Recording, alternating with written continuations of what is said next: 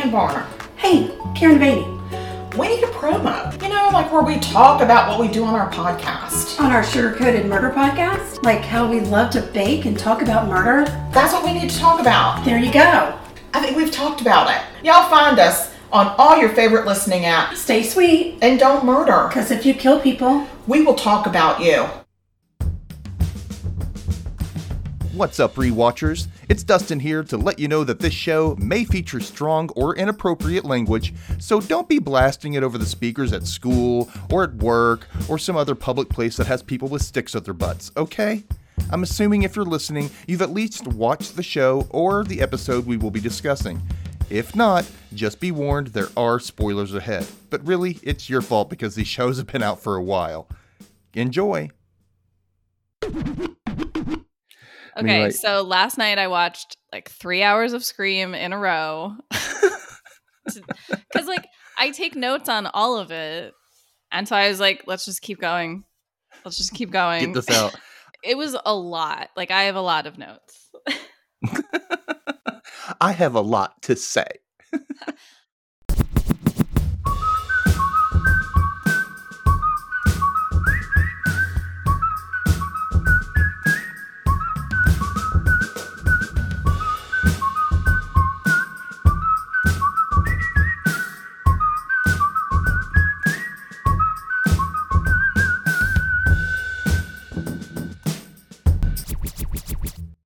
As I was watching these, I was like, oh, right, that happens. Oh. Things are coming back. Yeah, I know. I was like, oh, I forgot that little twist and turn. Oh, yeah. So, yeah, that's still cool. Terrible, though. It's still terrible. Well, that's not true. I feel like the first half of the season is actually better than the second half. I think the second half is better. Interesting. Because of the kills and, because the second half, they throw more wrenches into, like, who do you think it might be? And it's like, oh, it's this person, but it might be this person, but there's evidence for this person, but there's evidence for this person. You're like, oh, who is it? But going back and I'm seeing the clues that were laid there for the person who eventually is the killer. And I'm like, oh, that makes more sense. Why are they acting this way? You know what I mean? Like, So yeah. I'll save my opinion until we get to it. But yeah. I have thoughts. Okay. Hi, welcome back to the Rewatch Recap with me, Dustin, and Orlean from Spooky and Strange Podcast. We are on episode 8, Ghosts. Ooh, ghosts. Ooh. There are no ghosts in this episode, though. That would have been more interesting, though, had there been ghosts in this episode. It actually would have really spiced things up to like, have some ghosts. No, I think they're just talking about ghosts of the past or whatever, or ghosts of trauma. I don't know. So last week, obviously, we had something big and traumatic happen at the end. That was huge ending. Oh my gosh. Yeah, and this is probably one of the worst kills I've ever seen in anything, actually. It's pretty bad. It's pretty bad. It's gruesome. It is. It's really gruesome. Very, very gruesome. But before we get to that, before we dive into episode 8, I wanted to tell you, I was looking at the cast on social media, and I think most of them have like a Twitter. Most of them have an Instagram. Only one of them is still active on Twitter, and that's John Carna, who plays Noah. He's the only one who's still active. Okay. Everybody else has been off for like at least a year, even more maybe. But they still have. I mean, as I was watching him, I was like, I hope he gets some more roles. He's pretty good at acting terrified, but also cracking jokes. Yeah, he's good at being the geek, and I think he seems really nice too. Online, he seems pretty cool. He still hangs out with some of the cast. It looks like when I found Carlson Young, who plays Brooke, I found her Instagram. I followed several of them on Instagram via the Rewatch Recap. Sure. Thing. So I got Willa Fitzgerald, who's Emma. I think John Carna. I know.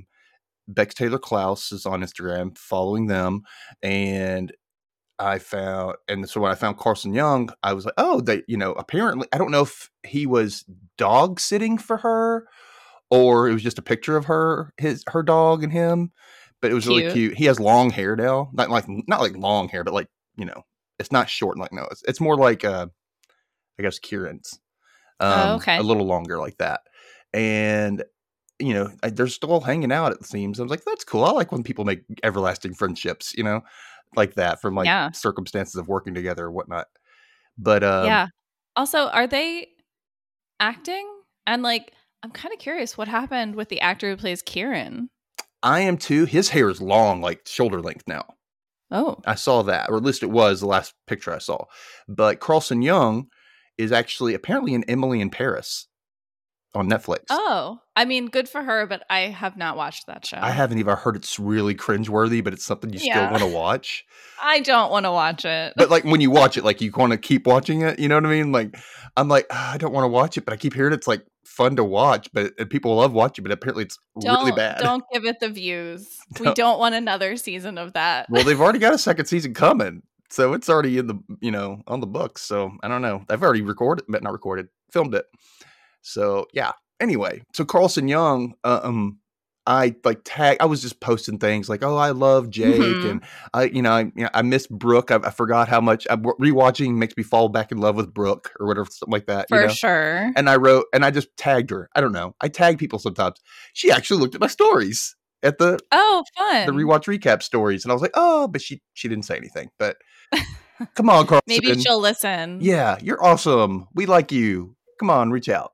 And by the way, all the criticisms we're making about the characters, not the actors.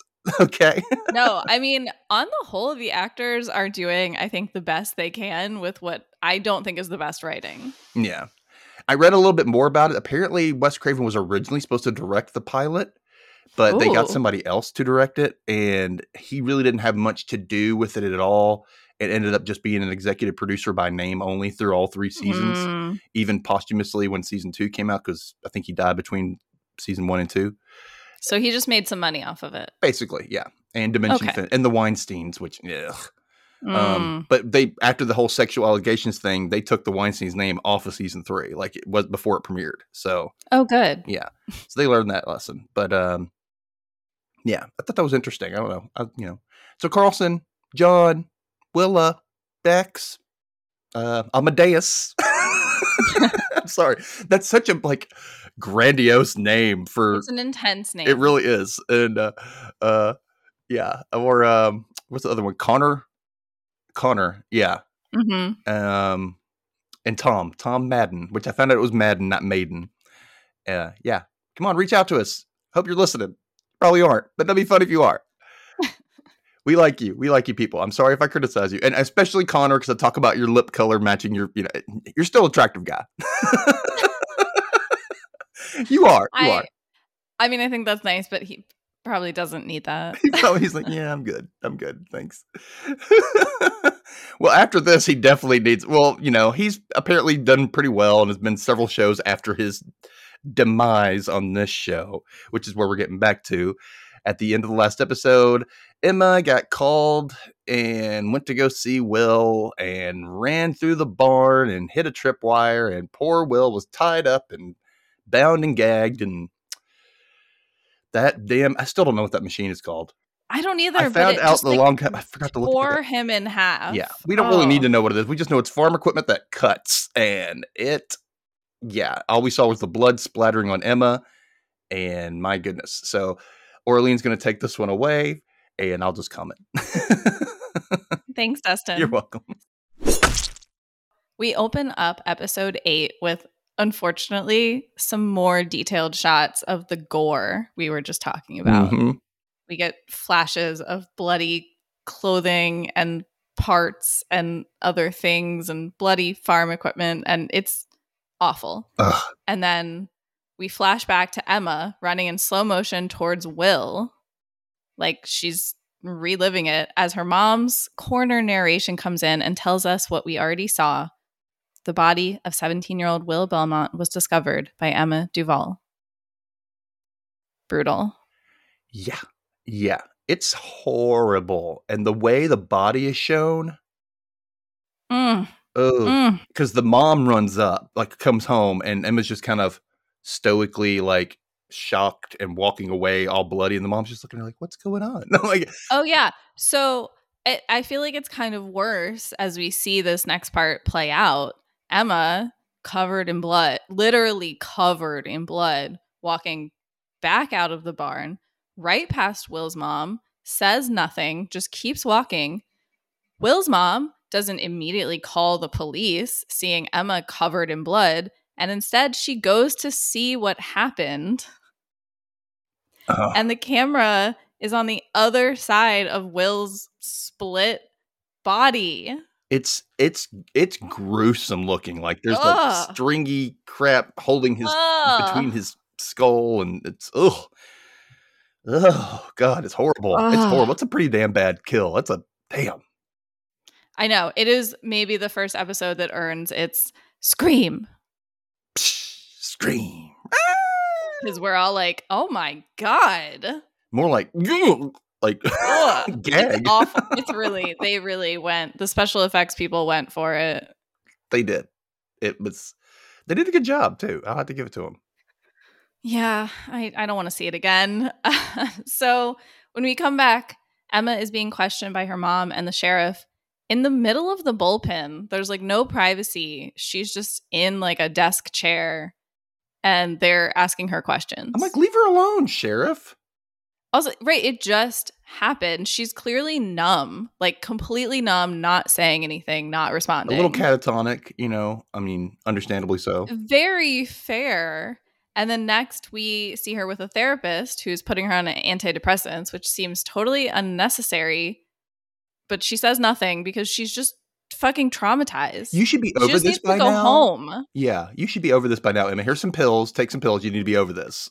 What's it been? A couple days? Not even. Go home. I don't think it even has been a couple days. I'm worried it's like the next day. Yeah. They rushed and the they're shit like, out of it. well, let's get you on some antidepressants because you're weirdly sad.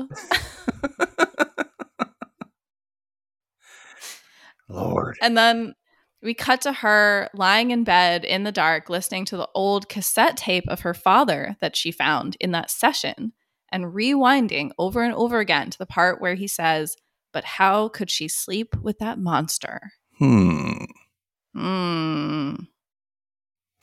And then, okay, I fully forgot that Jake got stabbed in the chest in the last episode.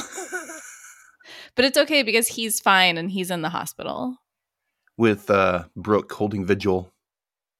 With Brooke, who is probably like a real terror for all the doctors and nurses on that floor. Oh, yeah, you know it.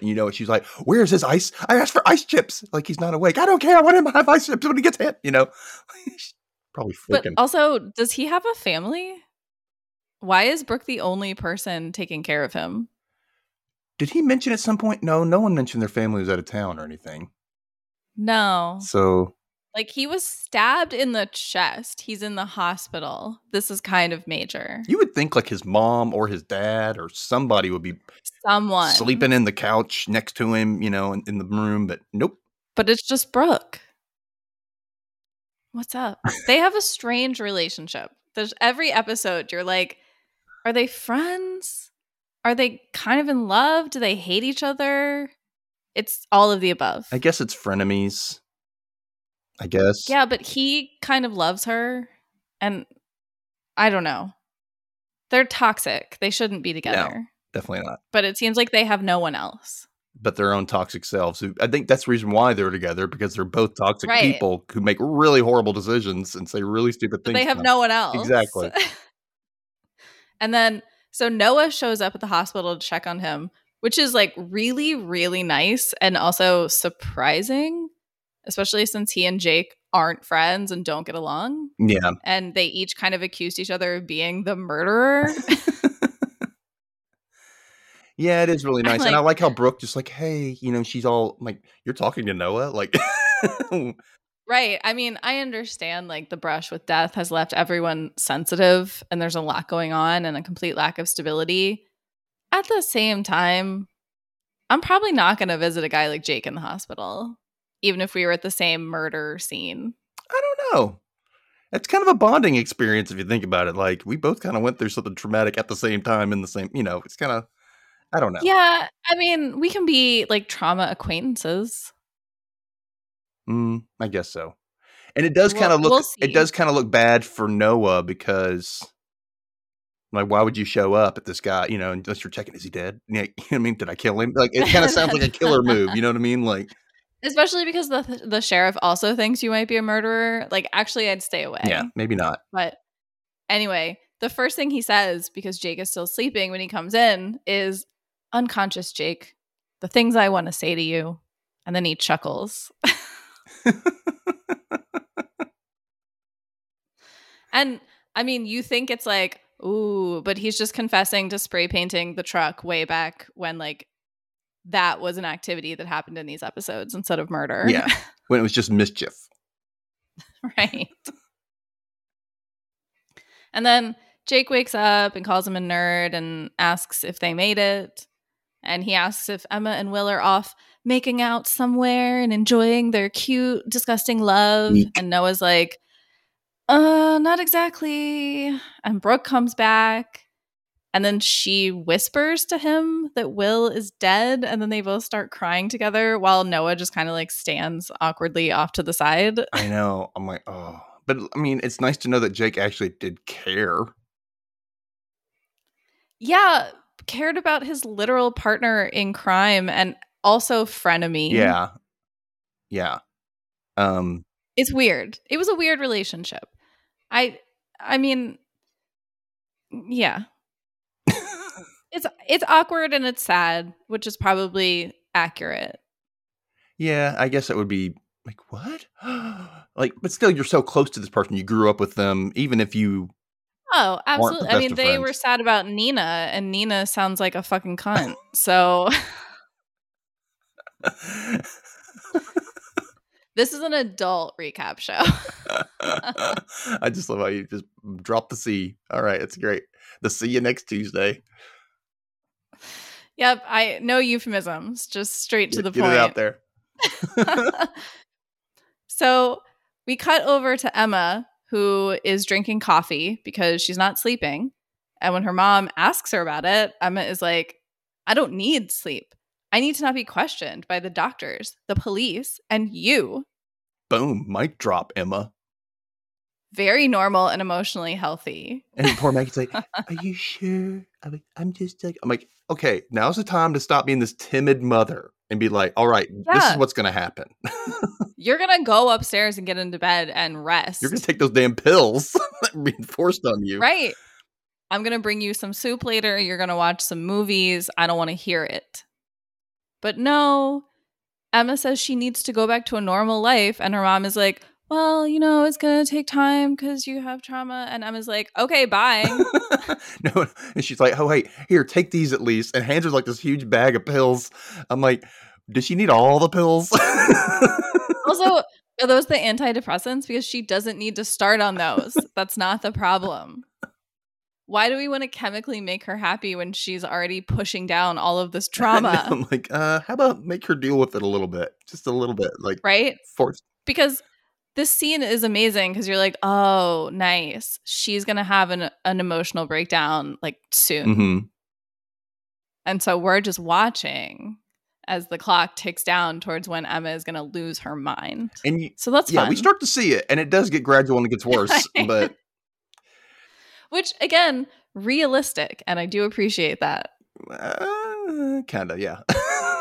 I mean, if you don't deal with your PTSD, it just seeps into everything. Yeah, that's true. And like you have to deal with it eventually. But before we get to that, we get a glimpse of the sheriff's murder board, which is just like in full view of anyone. And he has a window right in front of his office onto his murder board.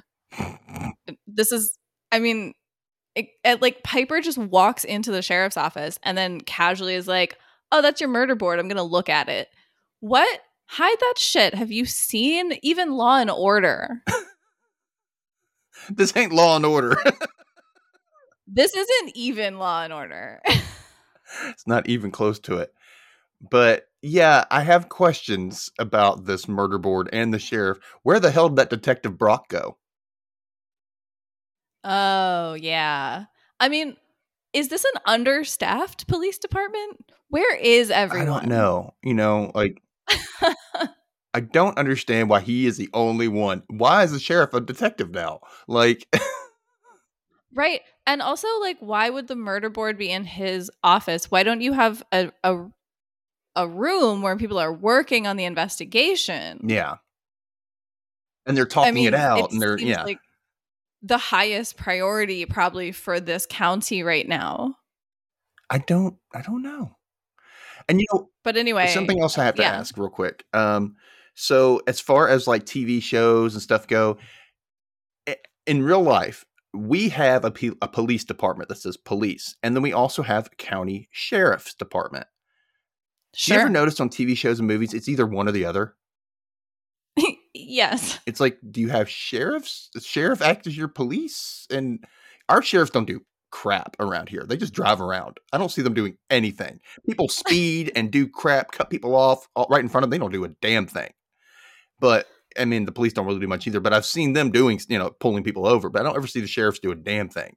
So I'm just like, what do sheriffs do? Like, I mean, now that you're saying that, I realized if someone were like, what is a sheriff? I'd be like, a promoted police officer? Kind of? I don't actually know what sheriffs do now that you're saying that's what I'm like. Is it just a county thing? And what exactly in the county do they do? Like, if you know, let us know. I don't know. Let us know in some comments somewhere and, reach out.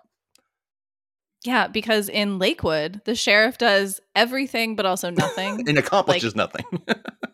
Like, remember he personally went to interview Noah about whether he's like a weird, sketchy murderer? Again, why is the sheriff doing all the investigating? It's his town. He has to take care of it. And that's called OCD, or not OCD. Control issues, issues. Not OCD. Obsessive compulsive. No. No, he's just weird and controlling. Meanwhile, he flips the light switch on 15 times while he's asking questions. Like Oh my God, it'd be so funny if when the light flickers, it's the OCD sheriff and he's like, whoops, sorry about that. I have a thing. I have to do it every time I leave in a room where everybody will blow up. Oh. So yeah, anyway, because there's a complete lack of security at this police department, Piper just walks into the sheriff's office and is like, hey, here's a tape of the mayor maybe dragging his wife's body into the trunk of a car. I don't know. You want to do something with this? I just happen to have it. Well, he's like, where did you get this? And she says she got it from Will, who was just murdered, and that his partner in crime, Jake, is lucky to be alive. Piper's like really laying it on here with the sheriff. know. And she's like, I was going to do something. Why didn't you just do this to your podcast? Well, I wanted you to have the chance to do something with it first. And I'm like, what? That doesn't sound like somebody who's an investigative reporter / podcaster would do. Like, they would be like, nope, I'm releasing this shit. Also, she tells him about like the sketchy garage meeting, and the sheriff is like, I don't think the mayor would do that. And she's like, well, he's dragging someone's body, so maybe you should do something. So, like, maybe, I don't know, at least ask him a question. I also like how she's the newest person in town, and she very quickly lost all respect for the sheriff and was like, look, let me help you do your job. Because I'm more equipped at being at doing this, being an amateur podcaster. Literally, let me drop evidence in your hand so that we have no miscommunication here.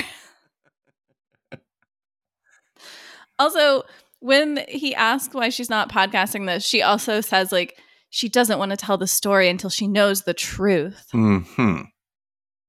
I mean, the sheriff goes like, And that's very fair because we know almost nothing about Piper and we're 8 episodes in. Like, why is she doing this? Why does she care? Yeah, why does she care this much to basically uproot her life and move to this town? And insert herself into the investigation this way. She could have just, like, put that in an envelope and dropped it into the sheriff's mailbox. Yeah. But she is hand-delivering it and making herself a part of this. It's a little weird. A little strange. I mean, if she were an investigative podcaster, I would kind of understand it, but she's not really putting out episodes. And so it is confusing. Like, what is she really just trying to help? I know. I'm like, and where is she staying? Because, well, oh my God, that's such a good question. Where does she live? Like, she's staying in a hotel? It's, We've never seen her in a private place. We only see her in public places. And she's always walking in like, I've got to tell you something. Like, well, she's constantly on the move. Okay, Piper. Like, hi. First of all, hi. Second of all, you look nice today. Oh. Did you sleep? Do you want to tell us where it was? Because she seems to be only like friends with these high schoolers, and she appears to be over the age of 20. At least mid-20s. Which is mid also to late weird. 20s at least. Like, she's always with these high schoolers, not other adults. Yeah. It's very strange. It is. Like, have we seen her with another adult? But there's like 4 adults in this whole town. Mm-hmm. And the only ones we've seen her with is the damn sheriff. The mayor, the sheriff, and the coroner. Those are like the only 4 adults in this whole town. I don't get it. Anyway, we hop over to the school where Emma shows up, and one person audibly gasps when she walks in. It's really... That's literally what happens when she walks in the door. And then Audrey and Noah are like, oh my God, Emma, hey, what are you doing here at school after your boyfriend was just murdered in front of you? Well, gotta move on with life. I'm like, She's literally like, it's okay. I'm okay. I'll see you in class. And Audrey's like, she is not okay. She's so not okay that I don't understand why people aren't like, hey, Emma, let me take you home. No one is being like kindly forceful towards her. She's a child. I'm like, yeah, she's under, I don't know if she's supposed to be 16 or 17. I'm guessing 17. Either way. Yeah. Someone be like, let me give you a ride home. You don't need to be here today. Let's just all ditch. Come on. Exactly. Let's go see a movie together. I'm sure the staff will be like, you know what? We know you ditched, but you were taking care of this girl who just saw her boyfriend murdered. We'll let it slide. Right? I mean, there's only one teacher in the whole school anyway. Who teaches everything, apparently. English, history, philosophy, debate. It's like grade school really before you started like changing classes. You know what I mean? Like you went to that one teacher. It's like their homeroom. They have one other teacher that's the coach for PE. That is it. Oh, because they did that self-defense class thing. So that's the only other class, apparently. Oh, I do remember that. Where'd that guy go? He could be helpful. I don't know. Anyway, so Emma is on her way to class because like everything is okay and she's okay and it's super. And then she walks by Will's locker, which is decorated with like memorabilia and a photo of him, which is really sad. And she just stops and like stares at it. Yeah. Which appropriate. Go home. This is your sign. This is a sign from the world saying, you know what? We're not leaving you alone. This is going to be in your face. Yeah. Deal with it. Or just go sleep for a couple days. That's fine too. Just like take care of yourself. Your brain process it. Right? But no, we jump back to the police station where Brooke has been waiting for Piper. And she says, are they going to arrest my dad? And Piper legit is like, that's what police do to criminals.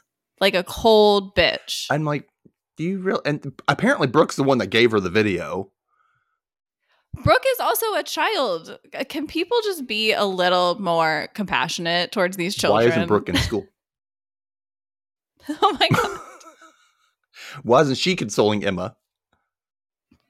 Why isn't anyone helping each other? Like emotionally, not with evidence. I'm like, can you just like lean on each other a little bit? Like hang out, talk. Right? Like Brooke is clearly all kinds of messed up. And we know she was just at the hospital crying with Jake. So she's having a fucking day. It's not funny, but it is. She's having a fucking day. She is. She is struggling. And we're probably only at like 10 o'clock in the morning of this day. Realistically. And we know that's when school starts because they had the longest preschool morning. They really do. Well, they have time to like get coffee and breakfast and have conversations and like go places all before they go to school at like 8-10 in the morning. I mean, besides the murders, I would have loved to have grown up in Lakewood. Okay. I don't know. The complete lack of adult supervision worries me. But it really does. Rich, for the most part. Everybody's got nice homes. Everybody, nice cars. Yeah, maybe that's why they're all like cold, emotionless robots who just go to work and aren't like, should we do something about all these teen murders? No. So similarly, in this scene, I'm like, does Piper feel bad for Brooke? Because I can't tell. She's so cold, man. She's so cold. Okay, so this also took me out of this episode because I'm like, why didn't they just put the scenes of Piper at the station back to back? Like, she walks into the sheriff's office, she does her thing. She walks out, she has the confrontation with Brooke. And like, this is one of the frustrations that starts to make this episode feel slow for me because they keep jumping every other, like, we're just constantly somewhere there's like else. 10 lines of conversation and then boom, somewhere else, I'm guessing Yes, and the like thing with that is that I guess at the exact same time that Piper was going to see the sheriff, Emma was going into school. But like, who gives a fuck? Just tell us the story in ways that make sense. But I feel like it's because the story is flimsy, and so they're trying to use all these cuts to like keep us interested. Like, oh, we're constantly moving around, even though the plot's not moving that much. Yeah, that's something to speak to though about like why our attention spans suck nowadays. Is because if you've noticed, if you go back and you look at old movies, they used to do just one big long shot like it was a play, and they would just film things, and then even when you go into ones where they would cut to different things, it wasn't cut, conversation back and forth, my face, your face, my face, your face. You know what I mean? Now they're like, you get like a couple seconds of the shot of this and a couple seconds shot of this and a couple seconds shot of that. And it's like, it's to keep your attention because visually your eyes are having to look at different things, even if it's like the same continuous conversation. And it's just to keep your attention. So that's like, we grow up with that. And the more, now this generation, that's all they know. I grew up with like old movies with my mom, so I'm okay. I say that, but you get what I'm saying? Like, it just kind of creates this ADHD pattern. But I don't think it's us. I really think it is like cheaper, and they can spend less on a story that keeps us exactly invested. That's what I'm saying. I don't think we're asking for it. That they're using that as a device to keep your attention, because otherwise it's just kind of okay. Unless they have a good story that's actually interesting. But even when they do have a good story, they do it. That's the bad thing. It's just like, it's constant. I mean, I disagree. I think there are shows that don't do this cutting, and that's why this took me out of it so much. Of like, stop dragging us to different locations and just tell a story. Yeah. Because they do the thing that I'm surprised they did in episode 8, which is they brought all our characters together and then they threw everyone out again individually instead of keeping everyone more tightly through to the end. Yeah. It's just kind of a weird choice. I think it's because this part of the story, they were like, we got to make this stuff happen. Yeah, we forgot about this. We need to throw this in. Yeah. So anyway, Emma goes to class because even though she was like in the hall looking at that locker and she's like, oh God, Will is dead, she was still like, welp, gotta go to class. Whose class? Oh my God. Guess who's the only class these kids ever attend? Mr. Branson's English plus, like whatever they're studying. And he's really into this, by the way. He's like, by the way, I think this is the actor doing his really best. Is, but like, hey Branson, why don't you address the dead guy in the room who was part of your class, like, and his girlfriend who saw it happen? No mention whatsoever of like, hey, everyone, things are tough. Why are we even still having school? In fact, when 4 teenagers have been murdered. If anything, like, here, just do this really easy task for today. Nothing too hard. And but not even that, because they're studying the Crucible because everything about the show is boring. And like, of course they are. Let's not get creative with our metaphors. Oh my God. But at the same time, he's talking about hysteria. And I was thinking like, wow, it would be amazing to get some hysteria going on this show, because I can't believe they're still having regular classes when teenagers have been murdered and there aren't even like officers posted around the school. It'll be anarchy. They're just having classes. Well, What? Even in Scream the movie, at some point they're like, yeah, we got to put in a curfew because kids are getting murdered. There's not even a curfew in Lakewood. They're just like, yep, go to school, go to work, do your thing, live your life. By the way, we're on our 6th book in the past few weeks. How with all these murders going on, by the way, What with all these two? murders, How is there time? make sure you know, in between murders, make sure you schedule some chapters. Get that reading Get that reading done. We're still going, kids. I don't give a shit if your friends are dropping like flies. Like we gotta get through this curriculum. So while he's talking about hysteria, Noah and Audrey are reviewing like what they know about Branson or whoever he is, and how. Okay, Noah says this made me laugh so hard. He was conveniently not around for the bowling alley incident, as if it would be normal for him to be near the abandoned bowling alley outside of the city. He was conveniently not Like, in a place ever. we didn't tell anybody we were going. And there was a murderer, and it's abandoned. Like, why would he be there? I think because we find out later that he was supposedly out of town, but like they don't say that. They just say he wasn't around. He could just be out of town. He was conveniently out. They should have said out of town, not around. You know what I mean? Like, it's just so funny to be like, yeah, why wasn't he at the abandoned bowling alley we broke into? Our teacher not hanging out with his students, you know, what's that about? For once. For once, not inappropriately hanging out with these kids. Okay. Then Branson is like, hey, would either of you like to discuss the parallels between the Crucible and McCarthyism? Now we're in history. This is the funniest, because of course I was thinking like, when would they have had time to talk about McCarthyism in enough detail for these kids to talk about the parallels to a novel? And then I realized when Noah says, well, I'm no fan of McCarthy's Blacklist, but sometimes the guy next door is worshiping the devil. Okay, no. I wrote a whole paragraph about how bad this answer is. Like Richard Ramirez, that's what he says. Which I had to look up. I'd never heard of Richard Ramirez. Oh, what? Yeah, I didn't know anything about this guy. They didn't teach that in my school. Oh, I didn't learn that in school either. I listened to All podcasts. I know is that the gist I found was that Richard Ramirez was a serial killer primarily focused in the greater LA and San Francisco areas in the mid-'80s. He was into satanic rituals, had a drug problem, was a burglar, did home invasions where he raped and murdered victims, and he was caught. And then he died in 2013 while he was awaiting execution, which pisses me off. I was like, it's nearly 30 years and you still didn't kill this guy. Like, what the fuck? Come on. Yeah, he's a particularly bad one. But so Branson says Noah is right, of course, even though he's not right and he didn't answer the question.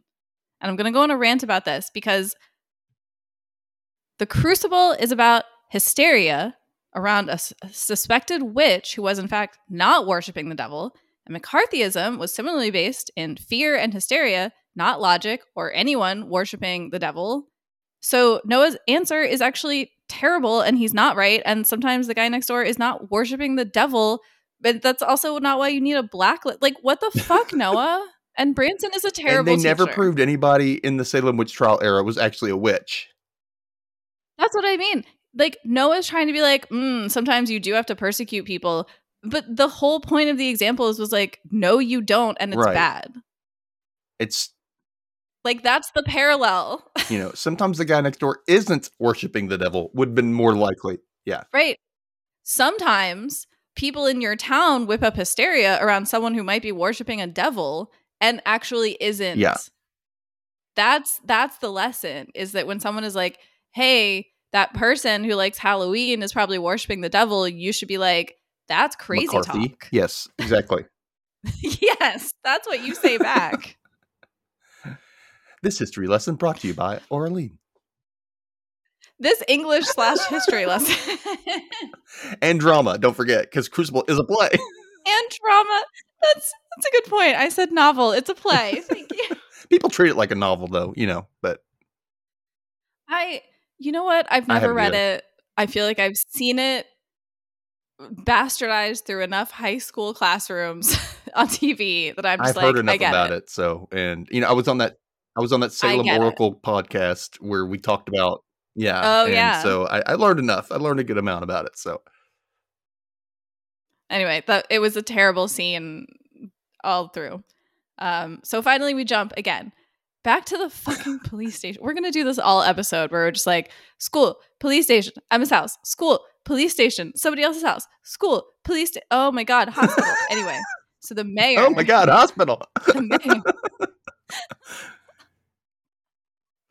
So the mayor is being questioned by the sheriff, this time in an actual interrogation room. So like he's learned, maybe. And the mayor's like, look, my wife is fine. She's not in a body bag in the trunk of my car. I don't know what you're talking about. She's in Arizona and I didn't murder any kids.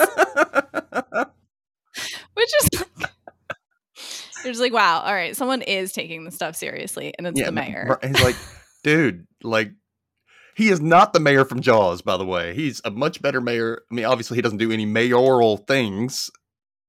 He doesn't. I mean, he is like, hey, this, we want people to come in and, I get that. That's a mayor thing to do. But you don't see him do anything like go to work or I don't know. But yeah, we don't even see him like cut a ceremonial ribbon in front of a place. Although that's because I think Lakewood, while you said people are rich, like I think it's struggling. There's a serial killer. There's all these abandoned buildings. Like I just don't think things are that. Well, they drive the mayor is in a corruption. They drive them out, and then they have all these abandoned buildings, and so they still have like, oh, hey, look, I got this nice house. The mayor is embroiled in a corruption and possibly murder scandal. Like this town is. It's rough. fun if you grab some popcorn, like.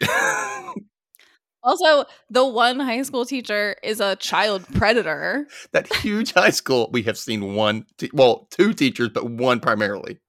Yes. While he's being interrogated, the mayor is just like, look, it's just the blackmail thing. That happened. But I squared that up with those teenagers. It's just so funny. These very sophisticated teenagers who were able to blackmail like a 40-year-old plus man. We made a deal. And then the sheriff weirdly and like very inappropriately is like, look, Piper knows all of this, so it's gonna come out. And it's like, whoa, dude, that's like wildly inappropriate, and you should probably tell her not to put all this blackmail, out. like right now? Is that also, this is like an active investigation. What are you doing? And then the mayor's like, okay, but I want to tell my daughter first. He wants her to hear it from him. And so they think they're leaving us in some suspense, like he's going to tell her something interesting. But we have to wait until we hear what he tells her, because we're going to hop around again. And Brooke is like, I'm not going to talk to him until I know my mom is okay. And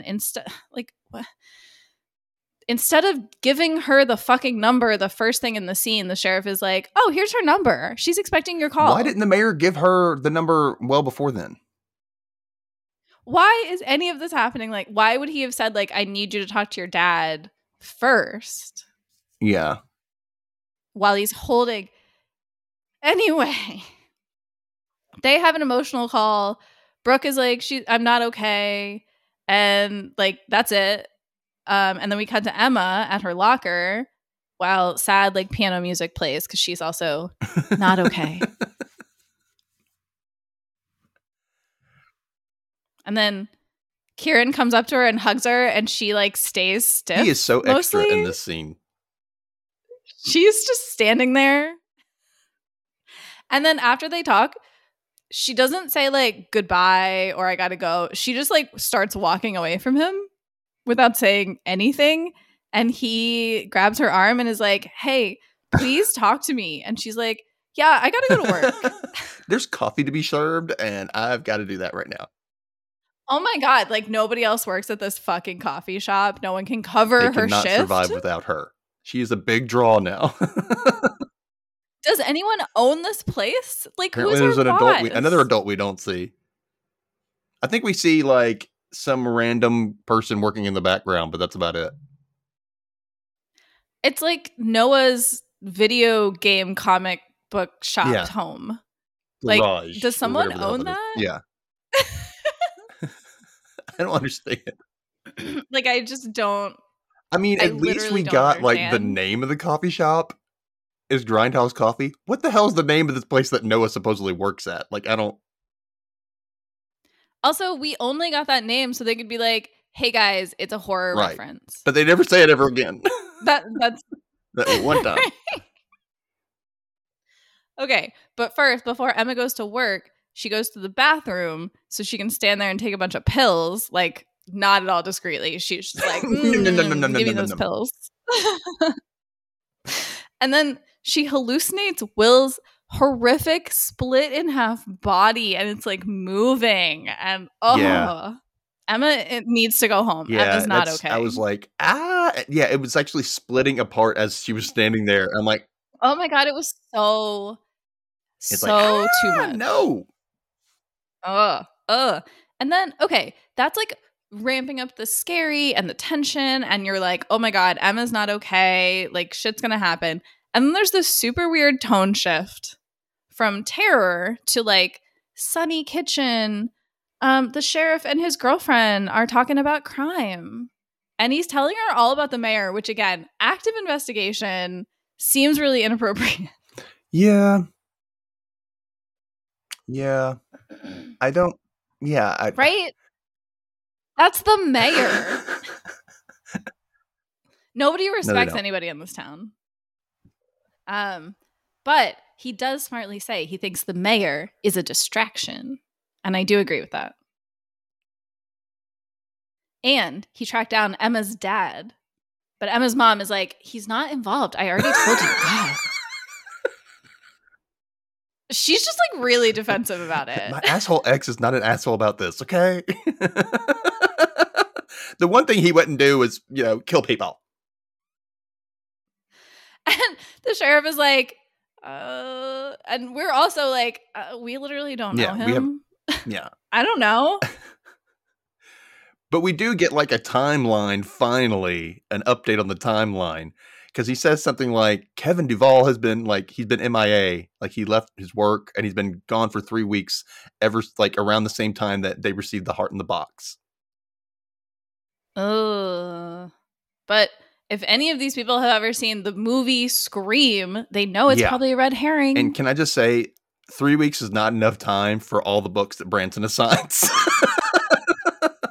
And expects everyone to finish during a murder spree. True. Also, how do you analyze the book? Like, you're reading them all, but you have to analyze these things, not just read them, especially with these dummies. All these kids I'm have sorry. Cliff Notes. I'm sorry. That's the only way they can do it. Like, even Emma, I'm not sure she's cracked a book. And she's probably like the most quote unquote. We haven't seen studious. One of them doing homework. I think maybe true. There's no homework. Scene at one point, somebody was trying to do some homework, and that was about it. And that was like, and then I think at one point, Noah was going to help Riley with her stuff.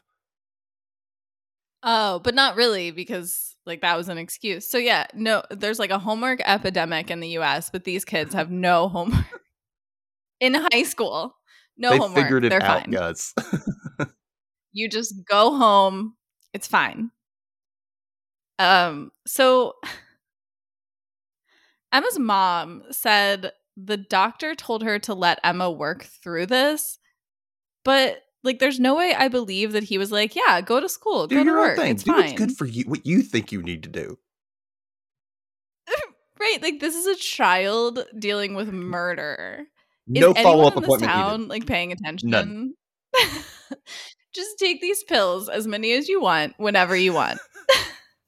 If your mom tries to make you do something like go to school, you say, fuck you, Mom, I'm going to school. If your mom just wants to talk, no. Do it if you want. Pills.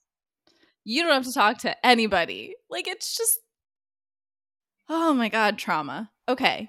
And it just gets less and less believable because the sheriff says they haven't been able to trace the phone calls and messages to Emma, but he doesn't say why. And again, there have been 4 child murders in this town.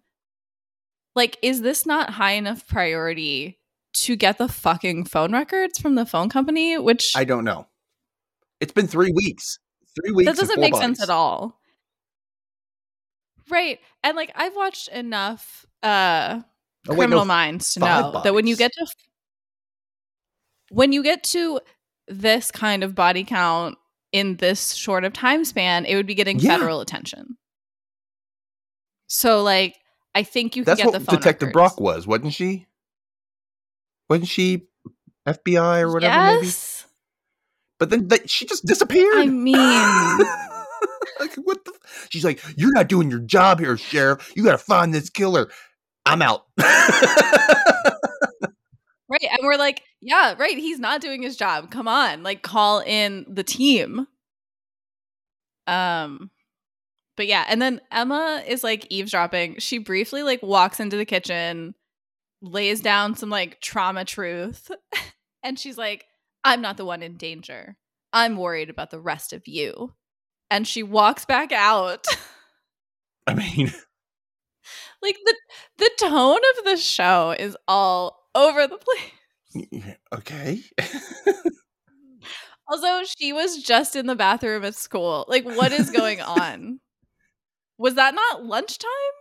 When does she go to work? I have to go to work. It's nearly noon.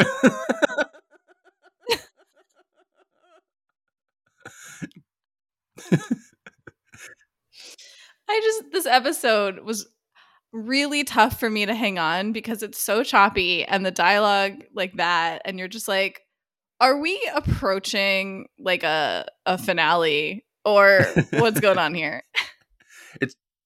It's called Ghosts because it's like a shell of an episode. Like, you can see right through it. Like, there's nothing really happening, you know. Oh, burn. That's really good.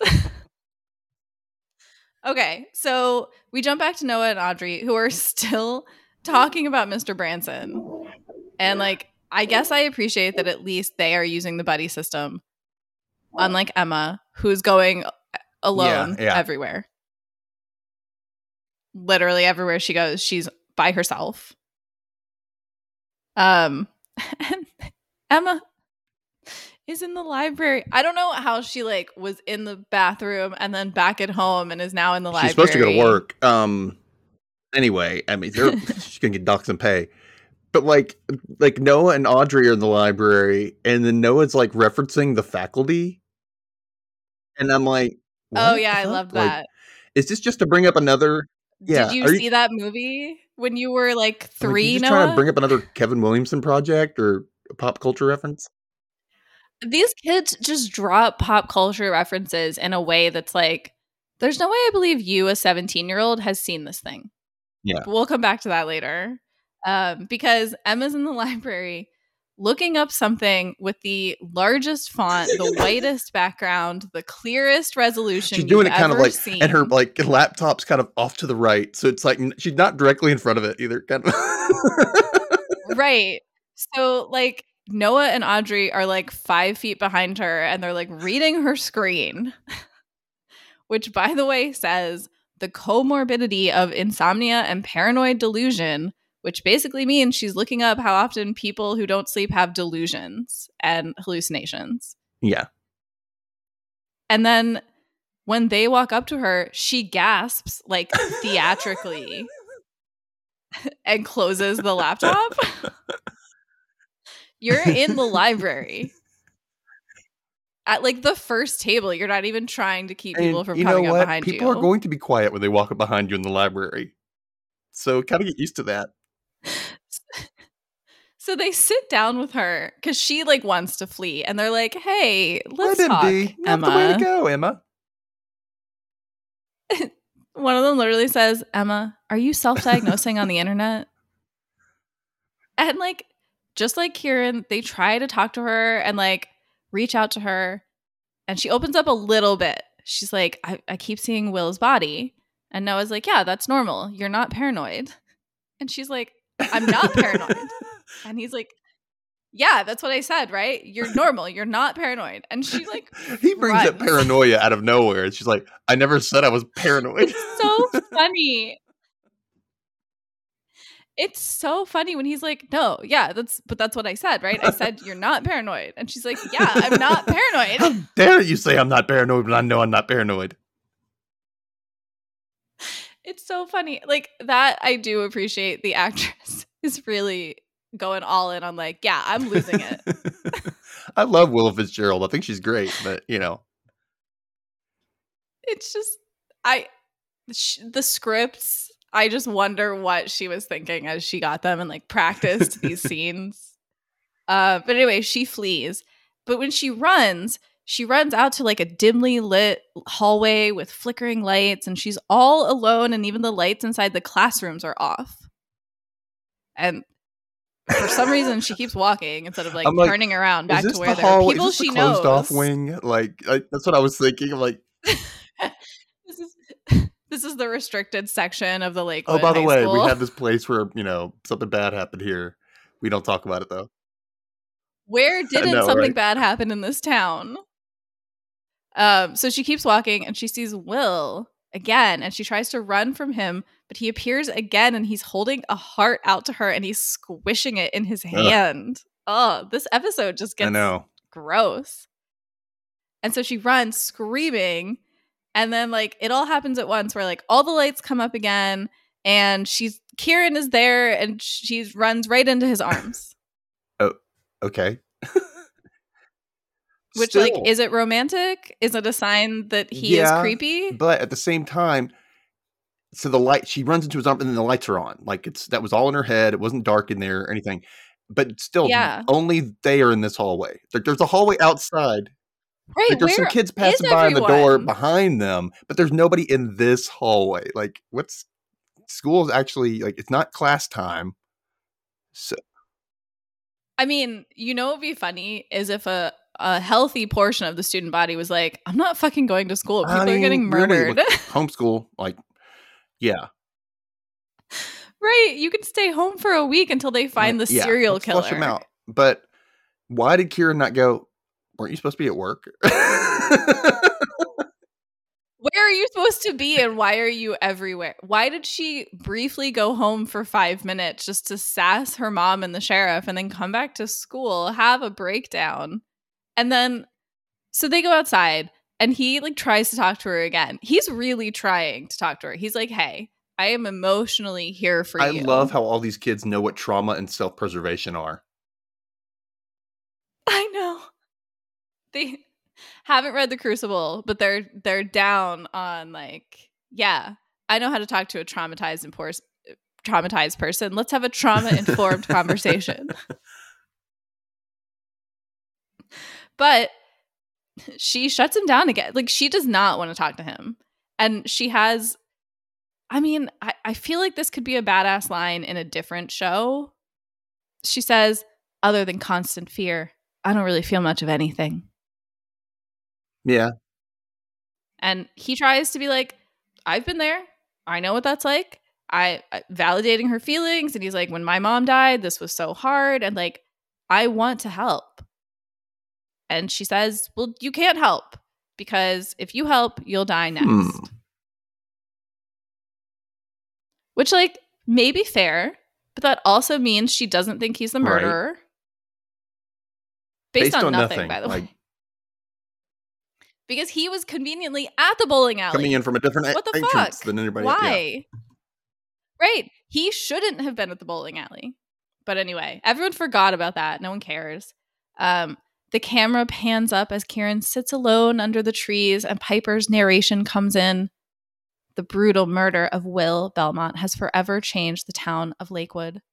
I came here as an outsider, and then Will Belmont saved my life. So now I'm part of the story. Are you, though? Are you?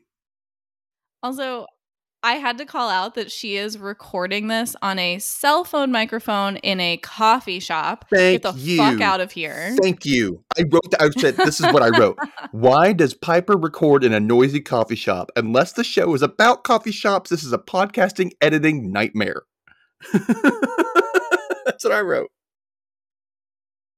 Also, like, as she's talking, she turns to look at Emma, which is terrible for your sound quality because then her sound would dip. Anyway, Piper, no one is good at their jobs. It's so funny. Like, Emma can't hear you. What? Does she even have a podcast? Yeah, because I remember no one listens to it, but. Oh, they should have never let us know that anyone listened to the podcast, so that part of this could be like, is she just a crazy bought a person without a microphone and that's podcast? Like, Yeah. she's just And like her totally narrating fake the town. glasses. Like, it's because Oh, that'd be so much funnier. every time I see somebody wearing glasses in a show, I always look for that break. You know what I'm talking about? To where like their Yeah. cheek just kind of looks a little off, like it's in or out, so you can tell that's actually a prescription in there. Like, and that I always am like, Right. oh, those aren't real. That takes me right out. Sorry, guys. So Emma comes over to Piper, and Piper's like, have you heard about the mayor? And Emma's like, yeah, but I doubt he was the one chasing us around the bowling alley. Yeah, he's not. Yeah, I agree. Because I feel like Piper's trying to be like, it's definitely the mayor, right? And Emma's like, I don't think so. No. And then Emma breaks a mug, and Piper offers to help. And it's just an excuse for Emma to say, everyone wants to help, but no one actually can. Oh. The melodrama really amps up. You need to go see that therapist again, sweetie. Right. Maybe be like, hey, instead of giving me these antidepressants, can we talk about what just happened? Lord. But no. And so anyway, Piper gives her a pep talk, trying to be like, you're going to get through it. You can't give up. You have to persist. And Emma's kind of like, I don't know. He said it ends with me. Maybe if I die, no one else will be in danger. Which, like, there's some logic to it. Well, it's because Emma is not dealing with her trauma. And I bet in some part of her brain, because this is unfortunately what humans do, is like, well, if I die, then I won't ever have to deal with this. Anyway, Emma's messed up right now. That's what we're saying. Emma is not thinking straight. And Piper weirdly says that Emma comes from a family of survivors. And it just like, it's a weird line to me when it's like, we don't even know Emma's dad. Like, what do you know? And like, no one's supposed to know about her mom. That is true. Did she tell Piper and we don't know anything about it? That she told her? I mean, that would be weird because they're not that close. Anyway, it was just a strange line where I was like, you don't know anything about this family. And then Piper tells Emma to go find the answers herself, which frankly is the advice that keeps getting these kids almost murdered. Like, stop going to try to find the answers yourself. Yeah. Maybe bring the sheriff. By the way, I found this clue. Would you like to check it out with me? Something, you know. Right. And speaking of like dangerous situations, we hop over to Daisy's coroner corner where no one wears gloves. What the there's no special equipment. People just walk in. Coroner corner. Right? That's great. She's not wearing gloves. She's not wearing any kind of like protective anything. The sheriff just walks in. And he is tracking like Emma's dad's activity, and he says like he seems to be getting closer. And like the strings of tension are amping up behind him. And then we jump to like, how the fuck is Emma alone at the coffee shop, like being the only person working at night? Like someone else works there's here, still customers. Right? They're not going to have her close up. Because I was like, who would leave her to close up? Who would even have her working at night? What is going on? No adults. But anyway, she starts hearing that damn Daisy song, and she spins around trying to figure out if it's real. And this is where like she does a lot of like open mouth panting. Like that's the acting that happens to show that like she's not sure what's going on, and she's just like and then it's just really funny. It's like she doesn't do a lot of face acting. She does a lot of this pants is what I'm wondering, because we're seeing a lot of stuff that's in her head, right? And I'm just wondering, because there are people in this coffee shop at this time. There's people sitting there. There are. And I'm like, are they hearing her have like a legit looking breakdown? at something that's not there? Like, Right. But they don't seem to, which is what's weird, because when people have hallucinations, like we see Yeah. them having hallucinations. But it's not a hallucination, because she goes behind the counter and her phone is playing the music. Yeah. And she pauses it and she's relieved. But then when she stands up, she sees Will again, and he's fucking half cut and he's holding out a That's that heart-shaped little keychain. pendant that says Daisy on it. Yeah. Yeah, whatever it is. Yeah. And she screams, and I'm like, is no one hearing her One person. scream? Yeah, the officer Who was who's assigned to her, outside? I guess, like, he was outside. Everything okay on here? Meanwhile, it cuts back to her, and you just see people having their coffee, like nothing's going on. I'm like, did no one hear that scream? Right. She's like panting and gasping. Like, I believe she really screamed. I don't understand. And like, she really shouldn't be in public at all, much less working. So we cut to Emma in the hospital, and I'm like, oh, thank God. Make finally. her rest. Like, Yeah. she's resting. And she's telling her mom not to stay, which is insane, because there's a stalker who's murdering people connected to her. Maybe have your mom sleep like next to you, right? Because we also know, like, the hospital's not protected. There's not like a deputy outside of her door. Like, yeah, there isn't. Yeah, there's just nothing. So, like, have and your it's mom the darkest stay. hospital. Like, where are the like? I've never seen a hospital this dark. So she rolls over to go to sleep, and then we can't tell if like time has passed or what's real, but there's a knock on the door, and then her dad comes in. And it's Tom Everett Scott, a.k.a.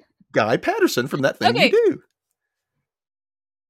Thank you, because my note said, oh man, that guy has been in everything. What is his name?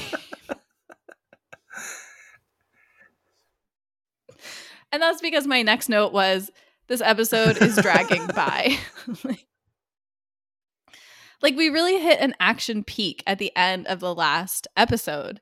And this one just feels like there's not a lot of filling in this episode this should have been named Aftermath. Yes. You know, that would have made something sense. like that. Because it's more of like recovery and figuring things out, and it's a come down from the last episode. But at least I expected a ramping up because of the type of show. Like, when you get to the slasher where like deaths start really becoming elaborate, you tend to keep going towards the end. So I was thrown off by like, oh wow, this is like a real slowdown. Anyway, Emma and her dad talk, and he apologizes, and she's like, you're sorry? She is not having this reunion. Well, okay, we find out she's written him dozens of letters that he's never answered, like over years since he left. And he says it seemed better for everyone to have a clean break. And people who say that There's need nothing therapy. clean about that break. Like, you don't get a clean break from your daughter. Just leaving. Just because you like walk out. That's not a clean break. That's actually very messy.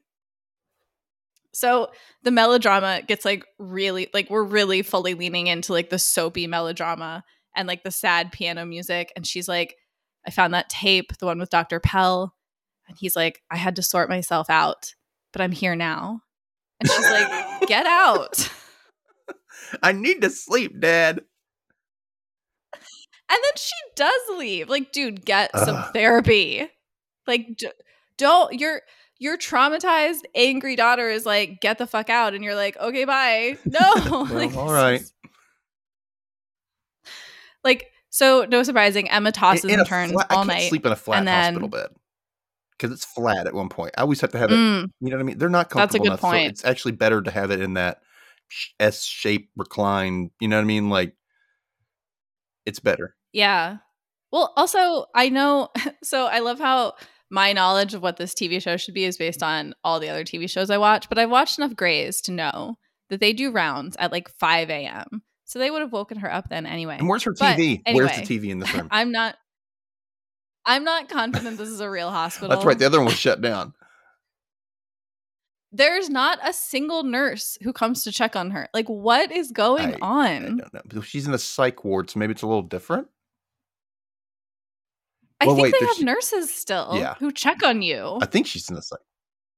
So you don't go wandering around the hospital by yourself. Which, anyway. So Piper comes into the hospital room in the morning because there are just like no rules. You can just walk into She anywhere walks you in want. and says, I know I said I would respect your privacy. And I'm like, Piper, then why are you at the hospital, bitch? Leave her alone. Get out. Like, what? And then she says she didn't come for a story, but as a friend. No. And like, I don't believe her. You're not friends. Also, this is like a 17-year-old girl. You are an adult woman. There is an extra layer of weirdness here to be friends. You're not friends. Just because you were like pulled into you interjected yourself into this story where like her boyfriend got murdered. Like, it's not about you. Anyway. It doesn't matter who it is, because Emma just needs to tell someone that like her dad came back. And the way she says it, I'm like, oh, she would have said that to anybody. Like, if the nurse had walked in, she would have been like, my dad came back. She's like, that's great. Can you pee into this for me, please? Thanks. I mean, I'm just saying, when you have something that you just have to spill and you're like, I actually don't care who I tell this to. I just have to get it out of my own mouth. I did that once. I got my tongue pierced on a trip. And then my mom was picking me up on the other side. And I sat next to this person on the plane and was like, I just got my tongue pierced. My mom is going to be so mad. And I talked to this person for like 30 minutes. That person was probably like, okay. Well, I hope everything works out. Bye. I got to go walk at the coffee shop and get out of here. So Piper advises her to give her dad a second chance.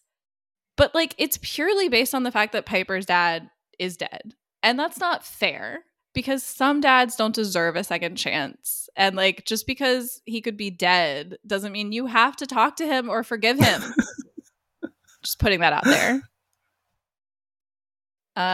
Although I do agree that they should all get together and go to therapy together. Like, family therapy is so necessary for this family. Like, please. So my next note was, this episode has all the characters disconnected and like no one is sticking together. So we jump back to Audrey and Noah, who are still just talking about fucking Mr. Branson. This is like all they did today. All they did today was talk about Mr. Branson together. So they hypothesize like, why would he be the killer? And how would he do it? And they make him sound like way smarter than he really is. I think he's kind of an idiot who like preys on teenage girls. I don't think he's a murderer. I do think he's a creep. But they think he might be the murderer. And so it seems as if the evidence is pointing towards Branson increasingly. And then Brooke goes to see her dad in county jail. And he says everything he's done is to protect their family. Also, he says he hasn't murdered anyone. So don't worry about that. That just seems like an important note to include. Like, I am not a murderer. I am a criminal, but not a murderer. And the thing is, why are the bars on this jail cell, they're either stained with blood or they're peeling orange or red paint? I noticed that. I was like, what's up with these bars? Like, oh my God, stained with blood is so much darker. And I couldn't tell if that was red like, or orange. And I was like, is that paint? Is it blood? It's all over. I'm like, but it's like.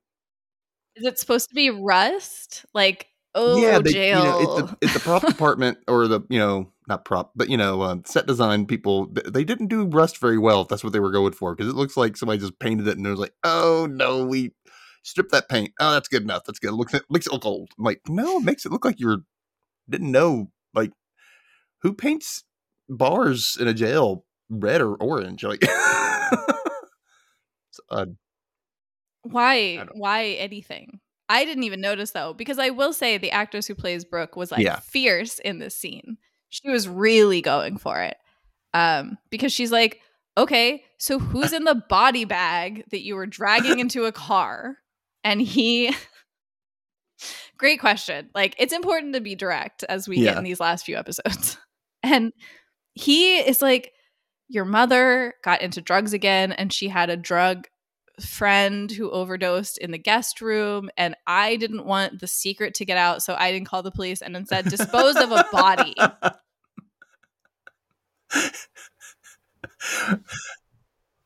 And Brooke is like, her secrets or yours? And he's like, we're a family. Like, It's if all you're of going to ours. be that, you don't want a secret to get out, then remember that you have like security cameras all over your house. Why wouldn't you delete the tape? You have the tape. I mean, I guess maybe there's a part of this that we don't understand, which is that like somebody was spying on Brooke and instead of just going through her laptop, maybe got access to the whole security system. But this is getting like really intense on the cyber side. No, I don't they think they didn't. intended that. No. Because they could have tied that together with like, oh my God, what if like Jake and Will were spying on Brooke and ended up catching her dad disposing of a body and like tied that all together way Exactly. more How tightly. the hell That did would be this footage wild. drop into their hands is what I want to know. Like, what the? I think they're just hand wavy like Yeah. cybercrime. And I want to say Brian Batt, who plays Quinn Maddox, Mayor Maddox, he whenever I see him, I think I'm like, oh my God, he makes me think of his role in the movie Jeffrey. Did you ever see the movie Jeffrey? It's based on a play. So he plays this, the whole movie, it's a gay movie and it's about this guy who's promiscuous and it's during the height of like AIDS and stuff in the early 90s, late 80s. And it's all about whether he wants to give up sex because he's scared, right? Because everybody he knows is like, everybody's like, you have a condom? Do you do this? Oh my God, the condom broke. Everybody's freaking out. And he's like, I'm giving up sex. This is not worth it. You know what I mean? So one of his friends, one of his good friends is Patrick Stewart, who's a gay man in it. And Patrick Stewart's lover is Brian Batt, who is an actor in the movie. Oh. He's an actor in Cats. So when we first meet him, he is wearing the Cats outfit, no makeup, just the outfit. And he's like, I'm in Cats now and forever. And I love it. And, yeah, he does this whole thing where he's like talking to the audience, but everybody's frozen him around him. And he's talking about, I never liked Les Mis. I mean, the whole thing happens over toast. Get over it. Like, you need to watch this movie. It's great. It's from the early 90s. Jeffrey. Okay. I'm going to say it again, Jeffrey. And it's got like people like, Steven Weber. I don't know if you know Steven Weber. He is Jeffrey. Michael T. Weiss from The Pretender. Christine Baranski. Victor Garber, Cameron Manheim, Sigourney Weaver, Kathy Najimy, Oh, fun. Nathan Lane, and Olympia Dukakis are like the biggest. Yeah, it's a good cast, and it's Very all fun. over the place Yeah. and crazy and wacky. You need to watch it. Okay, I actually can't unsee him from Mad Men, where he played I never Sal. saw Mad Men, So he plays an in the closet character who is afraid of like meeting people and coming out and like having these relationships. And like over the course of it, like he marries a woman for a bearding relationship. And like I can't see anything else except him like tentatively flirting with men. Well, at least that'll be a little bit more closer to Jeffrey, I guess, in that way. Yeah. Yeah. Yeah, he took a real turn in this one. Yeah. So, anyway, Brooke is not a fan of her dad right now. She is not sure of what he's done and hasn't done. And she's just like, okay, well, bye. And I don't know if I'm ever going to talk to you again. And she leaves. Understandably, I guess. Yeah, she can't really trust people. So Emma, wait. Oh, right. We're still in Emma's still in the hospital. This is, just let me have the scenes. So just play the scenes out. So we jump back to the hospital and Emma is having nightmares about Will and the murder. And when she wakes up, she hears her parents fighting outside of her hospital room. But then we realize she hasn't actually woken up. She's like remembering and hallucinating when her dad left and the fight that her parents had that she spied on when she was younger. And her mom says that she made the choice to have a baby. And her dad is saying, well, she should have told him and he can't handle this. And she tells him, then fine, then to leave. And he does. And so back in reality, or what we think is reality, Emma runs out into the hospital hallway for her dad, yelling that she remembers and that he left because he didn't want her. And he says, "No, I wasn't talking about you." And he says it so casually that I was like, oh, we're still in the dream. That's a crazy way to respond. Like, that's not how he would. And then he says, "She knows the truth. Just think about it." I am. And then I know she's like, okay. And as she thinks about it, the show reminds us dummies about the x-rays, the pig heart, the keychain. And as the mysterious music builds, Emma notices that she's in the obstetrics and pediatrics ward. "Why are we here?" she asks. But like, she's a child. That's where she would go. Still, I think she should be in the psych ward if she's hallucinating shit. Okay, but she's a ped. She's a ped. She belongs in the pediatric ward. She's a child. Anyway, then her dad disappears. And we figure out that she hallucinated him. And I'm not sure the extent of the hallucination. Like, was he there did she at actually all? run out into the hallway? Or was that in her head? I don't think so. But did her dad knock in the first place? Was that also part of the hallucination? Like, was he there? Yeah, I don't know. At all. This is also because they break up the scenes. We're like, wait, are we in reality? Or like what? It would help if they did that like wavy thing, so, like, oh, we're out of the dream now. Right? Like, was he real at all? I don't know. And then, okay, we're like, okay, Emma has a secret sibling. She messages Audrey to get the abandoned hospital video. And then Audrey is like, yeah, what are you looking for? And she's like, I don't know. And then she pulls up the x-rays and zooms in. And I knew she was going to zoom in, even though they were in the fucking dark with like a low-res camera. I know. I'm like, where's the CSI technology on your little generic laptop, Emma? Come on. It would just be the fuzziest. And why is Audrey's footage like the damn Texas Chainsaw Massacre found footage? It's literally like swinging. You were way all calm over the with place. that when we saw you filming. Like, what's going on there? Looks like a damn you reel were just to reel. walking. Anyway, the important thing is that when she looks at the x-rays, she realizes there's a whole section they didn't notice of baby ultrasounds. Dun, dun, dun.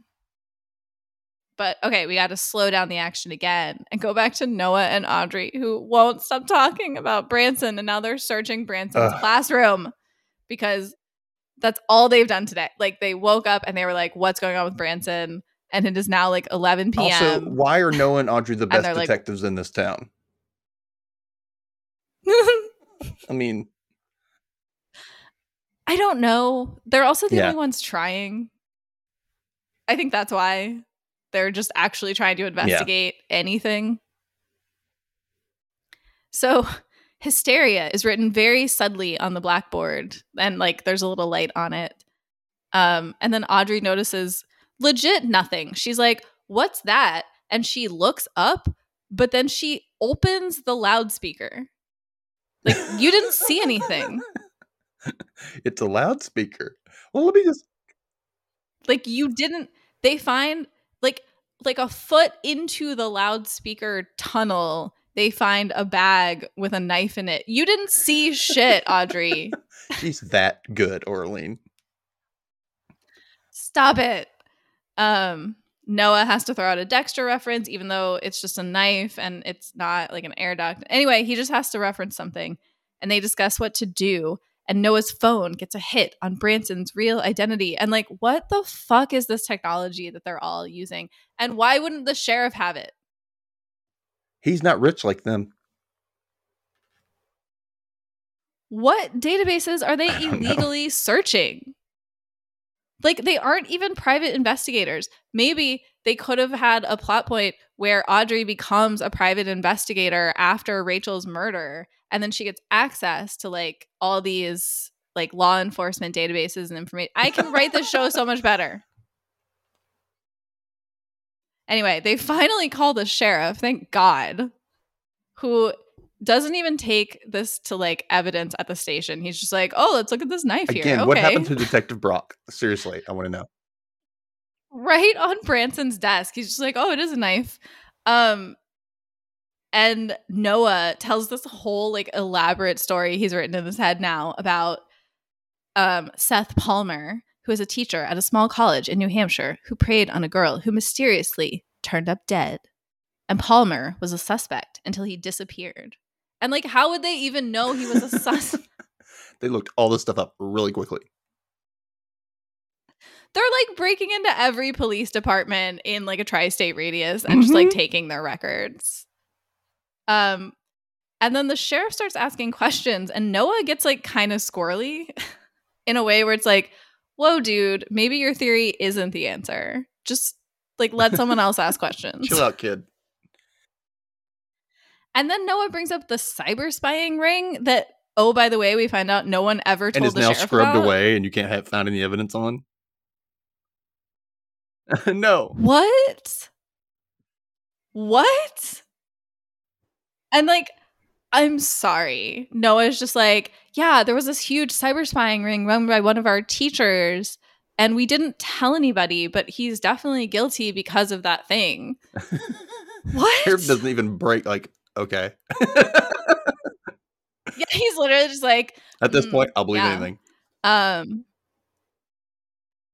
mean, it sounds as logical as everything else he's getting.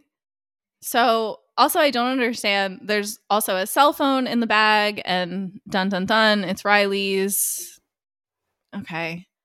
And then the sheriff puts out an APB on Seth Branson, aka Seth Palmer, which is not even really changing your name. Like I'm not going to change my first name.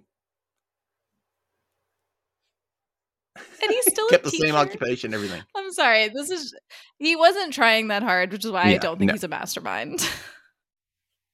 Meanwhile, Branson is meeting Brooke in a very normal, darkened theater at school. And he has his vague murdery persona on. But it seems like another misdirect because they just like start. And we do learn that Branson is the head of the drama club. He's a sponsor of the drama club, so at least that makes sense. There's a drama club. I know. Where sorry, the drama club kept me late. Where? Is there a play? Like, he could have just made up a drama club. AKA my only class. AKA, Brooke, let's come hang out. Like, anyway, we go back to the fucking hospital again. Like, this is... let me just tell you, watching this episode is one thing. Having to track what happens in this episode is a frustrating exercise. Agreed. So back at the hospital, Emma's mom, I guess, finally shows up. And Emma's like, look, who is the baby in this ultrasound? And her mom sits down because, this is going to be like a sad, heavy story. She says she didn't leave town because of the press. She left town because she was pregnant. And she had the baby, put it up for adoption, moved back to Lakewood, and went back to high school. But reconnected with her ex-boyfriend? What? A lot of that. Why did you come back to the same high school? And you're no longer Daisy, you're Maggie now. And but you would look the same. And why wouldn't you have just started at the new high school in your new town and like not come back to all these people who kind of like don't I like could see you coming or back like trust after you. college or something like that, where you might look a little different. And right. dye But your like hair. months later? No. And then we're like, okay, who's the dad of the mysterious baby? As if we don't all fucking know. Was this a legit mystery for anyone at this point? Because like we knew it was her BFF, Brandon James. This whole situation's so screwed up. It makes me mad because, so she has this closed adoption. She doesn't even find out the sex of the baby. That's fine. But then she's like, yeah, I found out that your father slept with my best friend. And I was so distraught that Brandon gave me a ride home from the bowling alley. And I'm like, basically, Brandon took advantage of you being in this delicate state. Well, also, the way she says it just happened is such a weird, like, you were sitting in a car in two separate seats. Like, how does it just I mean, that's a pet peeve of mine whenever people are like, it just happened. I'm like, no, you took a series of You specific can kind of say that if you're actions. drunk and you really don't remember much or something, but Sure, but like these are two like 16-year-olds in a No. car? I don't know. But I also feel like we're not going to, obviously she's an unreliable narrator. We've known that the whole season. Like the way she tells the stories, like she did get Mhm. Brandon killed. She did. Like she made some mistakes. So I don't, anyway, Emma puts the pieces together and asks like, what if that child is here now? Which like, okay, but like why would that child be murdering people they don't know? Yeah. Like none of this. If you think about this for like 3 extra seconds, you're like, but why? Anyway, Brooke and Branson are really just gonna like have sex on the school Nookie theater is not what backstage. you need right now, girlfriend. Get the fuck away from him.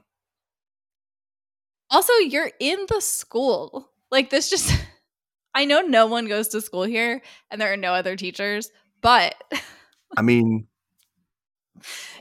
it's not the best idea. Go to a car. I will say that Branson has a banging body. And I'm like, haha, banging. And then I was like, maybe I should say he has a, quote, killer body. Wah, wah, wah. Oh. So they're getting down to it. And he hears a noise. And he's like, I'm going to go check it out. And like, I call bullshit for a lot of reasons. We heard no noise. The audience heard no noise.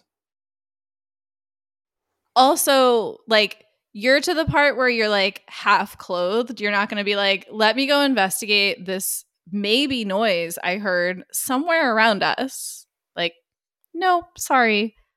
So he goes to check it out. Brooke's alone. The curtain opens and the light goes out. Like all the theater lights go out. And then the spotlight opens right onto Brooke, who is like bra and panties. Very exploitatively, I'm like, put some damn clothes on. In a way. Well, it's clearly the show constantly wants to get her naked. And it's like, look, she looks great, but stop. Anyway, someone is walking towards the aisle towards her, but she can't see because of the spotlight. And so she stands there for like way too long trying to be like, Seth? Which like, you know, it's not Seth. He would say something. It's obviously the murderer who gets close enough to her to like slash her arm, and she runs. And then the killer is gone and Branson is fucking there. Right into him. And she's like, where were you? And she's like scream crying. And he's like, I got locked out. I had to walk around. No.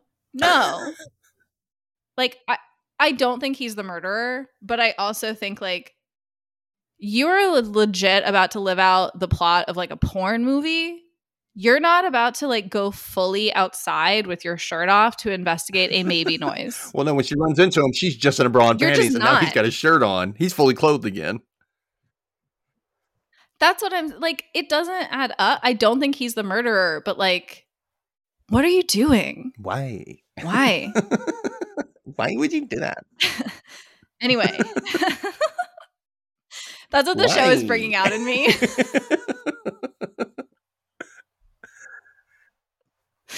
Anyway, the lights all go up in the theater. Literally the same second the police burst in the door. Where did all of these police officers come from? And where have they been all this time? I guess because of the drama club thing, but still.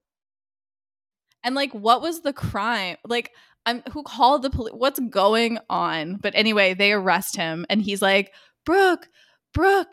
And like officers circle her to put a jacket on her. And my notes end with, yeah, Brooke had the toughest day. She really did. Piper was cold as fuck to her. She had the hardest fucking She's stuck day. at the damn police station. Her dad was arrested. She disowns her own father, basically. And then she's like, I got to get some screwing done to make myself feel better. And then her pedophile she almost gets killed by maybe her pedophile boyfriend, and then he gets arrested, and she's in a room full of officers in just a bra and panties. Oh my God. Like, she had the hardest day. Like, I just feel so Aw, bad for poor her. Brooke. And that's the epic episode 8, which wouldn't be nearly so long if we could just contain our like hospital scenes and our sheriff scenes, but whatever. Yeah, I don't know. But this did not get me ready for the final No, two it didn't. episodes. I mean, it did set up a little, but not much. Very. I mean, I just feel like they're focusing so hard on Branson that, like, I don't know. And the sheriff doesn't seem to care. And I don't know. I There's just so thought of many red another herrings name still. for this episode. Breadcrumbs. Just a little bit. Just a little here and there of what's going on. And nothing really that's too relevant. Yeah, but like by episode 8, you still shouldn't be like, anybody could be the murderer. Literally anybody. Like, no, we should be a little bit more narrow I agree at with this that. point. I agree. What do you think, audience? Do you think it should be narrowed down a little bit more? Do you think you know who the killer is if you haven't watched this before? What do you think the episode should have been titled instead of Ghosts? And who is the secret sibling? And do we already know them? Because on some TV shows, when this plot has come on, like Gossip Girl, the secret sibling never really materializes as a major plot point and character. But on other shows, it becomes the plot point. So where are we going? Give us some comments. Contact Orlean at Spooky Orlean, which is AURELIEN. Correct? Good. Yes, I've spelled it enough with my hand, but then it starts autocorrect. It starts auto typing it after a while. So I'm like, but yeah, Spooky Orlean on Instagram or Twitter, mainly Twitter. The Rewatch Recap was brought to you by me, Dustin Holden. You can find the show on Instagram at The Rewatch Recap, or you can find me on Twitter or TikTok at Dustin_Holden.